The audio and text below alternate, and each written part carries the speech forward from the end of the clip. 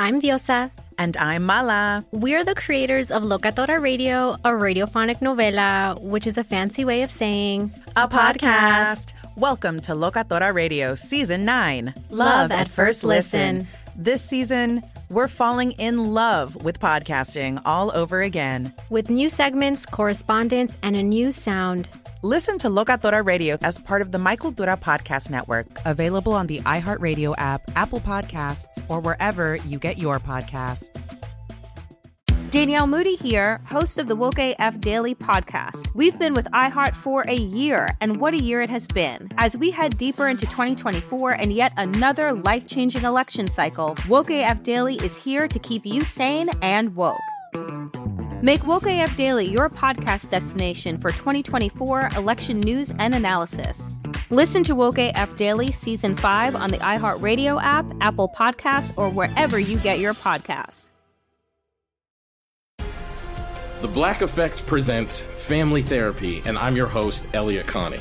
Jay is the woman in this dynamic who is currently co-parenting 2 young boys with her former partner, David. David, he is a leader. He just don't want to leave me. But how do you lead a woman? How do you lead in a relationship? Like, what's the blueprint? David, you just asked the most important question. Listen to Family Therapy on the Black Effect Podcast Network, iHeartRadio app, Apple Podcasts, or wherever you get your podcasts. This Day in History class is a production of iHeartRadio.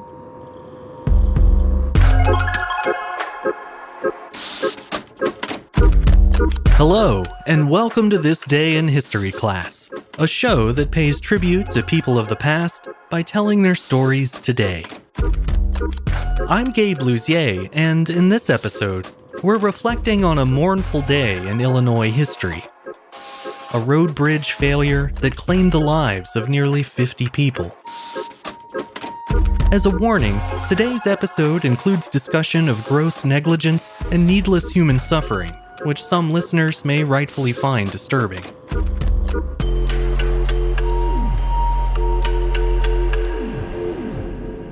The day was May 4th, 1873. An iron toll bridge in Dixon, Illinois, collapsed into the Rock River and took a crowd of more than 200 people with it. The majority were able to swim free of the wreckage, but dozens of others were crushed by it, with many being pinned down just beneath the water's surface.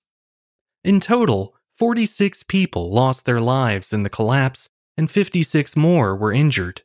Even now, 150 years later, it remains the worst vehicular bridge disaster in American history.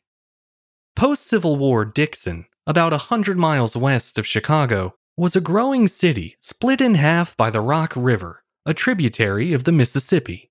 Over the course of decades, nearly a dozen wooden bridges had been built across the river, but in every case, they were eventually washed away by raging floods.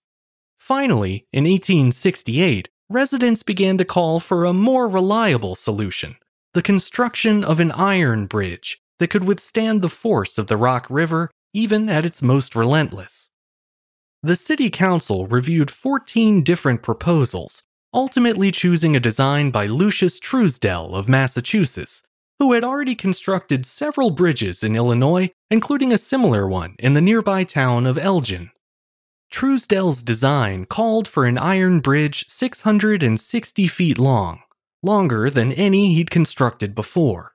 Its 18-foot wide deck would be flanked on either side by a 5-foot wide sidewalk, and its iron superstructure would stand 18 feet above the water. The total cost of the bridge was $75,000, money which the city hoped to recoup by charging tolls. It was later revealed that city engineer L. Stanton had urged the council not to accept Truesdell's offer, due to his fear that the bridge wouldn't be as strong as the designer claimed. Stanton was eventually dismissed from the project due to his opposition, but even before the Dixon Bridge was completed, there were clear indications that Stanton had been right to doubt Truesdell's work. Just a few weeks before the Dixon Bridge was opened, the Truesdell Bridge in Elgin partially collapsed. It was promptly repaired, but then 6 months later, it collapsed again. One newspaper tried to shield Truesdell from blame, claiming that, quote, The foundations of the structure must have been tampered with by some evil-disposed persons. Truesdell gladly adopted that account, but it almost certainly wasn't true. Despite the red flags, though, Dixon stood by the designer and proceeded with the final load tests of its own bridge. 4 teams of pack animals and dozens of people hauled loads of stone and flour across the structure all at once to test its sturdiness. Then, satisfied that it would hold, the mayor opened the new bridge to the public on January 21st, 1869. There was great fanfare that day, including a half-mile parade, and people from miles around came to get a glimpse of the bridge. One local reporter was dazzled by what he saw, writing, quote, "A structure more truly grand and beautiful to the eye can be found in no western city, and we presume in no eastern one either." Grand and beautiful it may have been, but stable it was not. On May 4th, 1873, just 4 years after its dedication, the Dixon Bridge collapsed into the river below. Shortly after noon on that sunny spring day, a crowd of people gathered on the bridge and along the North Riverbank to watch a baptism. It had been a long winter, and witnessing a spiritual rite of passage seemed to the townspeople like a fitting way to welcome the new season. Reverend J.H. Pratt of the Baptist Church in Dixon presided over the ceremony. His flock had grown in recent months thanks to an influx of young women who had moved to the area to work in its local factories. Some of those women were among the 10 or so people set to be baptized that afternoon, as was Reverend Pratt's own daughter. Their families and friends had come out to watch the festivities, with some kids even climbing the trusses of the bridge to get a better view. However, as the third person waded into the water to be baptized, the bridge suddenly began to vibrate. The bridge tender, Henry Strong, feared it would buckle under the crowd's weight. He pushed his way onto the walkway and ordered people off the trusses and away from the railing. Then, moments later, there was a loud cracking sound on the north span, and the bridge began to lurch. The end span, where everyone had gathered, collapsed completely. Then, the other 3 spans gave way as well and sank partially into the river. The bystanders still atop the bridge were thrown into the water, and when the truss fell over on top of them, many were trapped under the twisted gridiron. As the Chicago Tribune later reported, quote, "Some sank to rise no more. Some were killed before they touched the water. Some jumped from the bridge to the river and swam ashore, and some were entangled in the debris, imprisoned in an iron cage with which they sunk, and from which there was no escape." Tragically, some of those people drowned less than 1 foot from the surface, with the edge of the water in clear view, but just out of reach.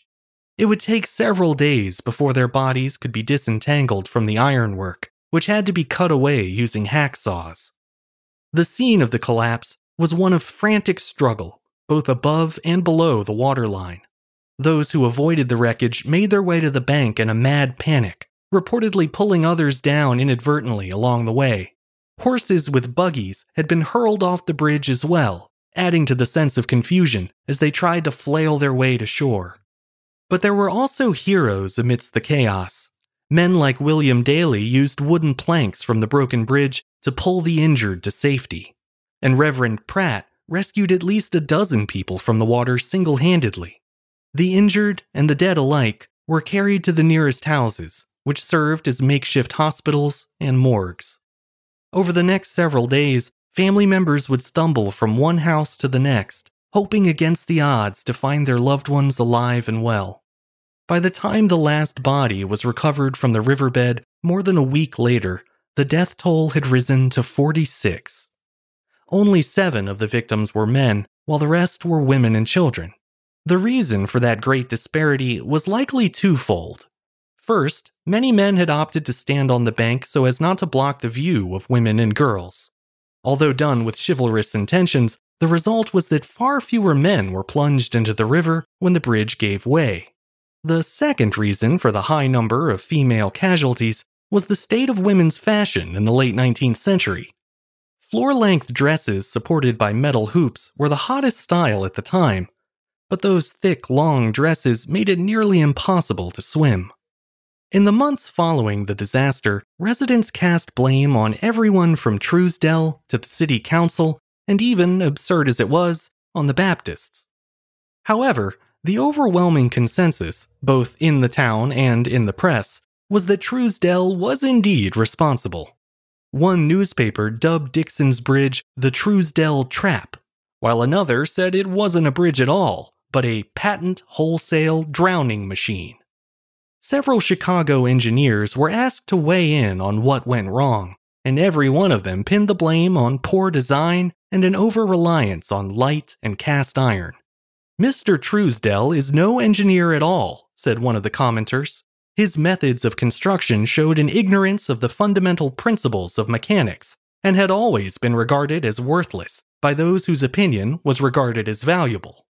Truesdell tried to clear his name by claiming, once again, that the bridge he designed had failed due to sabotage. In a letter to a Massachusetts newspaper, he boasted about a track record that wasn't nearly as impressive as he seemed to think. "It is nearly 18 years since I began building iron bridges," he wrote, "and the Elgin and Dixon bridges are the only ones that have fallen, and no loss of life except at Dixon. Can as much be said of any other plan?" As it turned out, yes it could.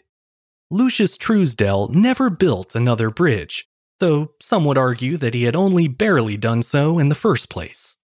Today, there are 2 different plaques on the Dixon Riverwalk to honor those who died in the bridge disaster, and a new memorial will be unveiled at the site in 2023 to mark the 150th anniversary of the city's darkest day.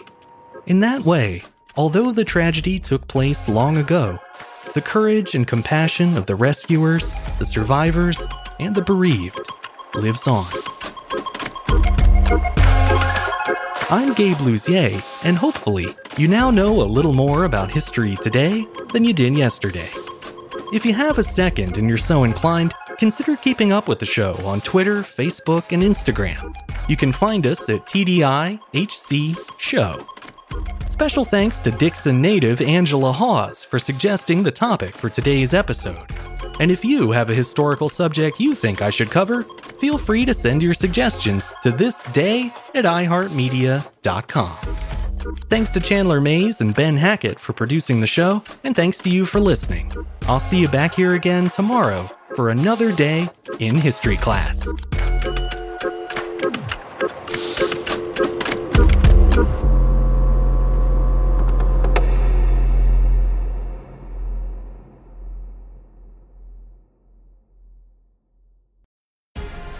The Black Effect presents Family Therapy, and I'm your host, Elliot Connie. Jay is the woman in this dynamic who is currently co-parenting 2 young boys with her former partner, David. David, he is a leader. He just don't want to leave me. But how do you lead a woman? How do you lead in a relationship? Like, what's the blueprint? David, you just asked the most important question. Listen to Family Therapy on the Black Effect Podcast Network, iHeartRadio app, Apple Podcasts, or wherever you get your podcasts. Danielle Moody here, host of the Woke AF Daily podcast. We've been with iHeart for a year, and what a year it has been. As we head deeper into 2024 and yet another life-changing election cycle, Woke AF Daily is here to keep you sane and woke. Make Woke AF Daily your podcast destination for 2024 election news and analysis. Listen to Woke AF Daily Season 5 on the iHeartRadio app, Apple Podcasts, or wherever you get your podcasts.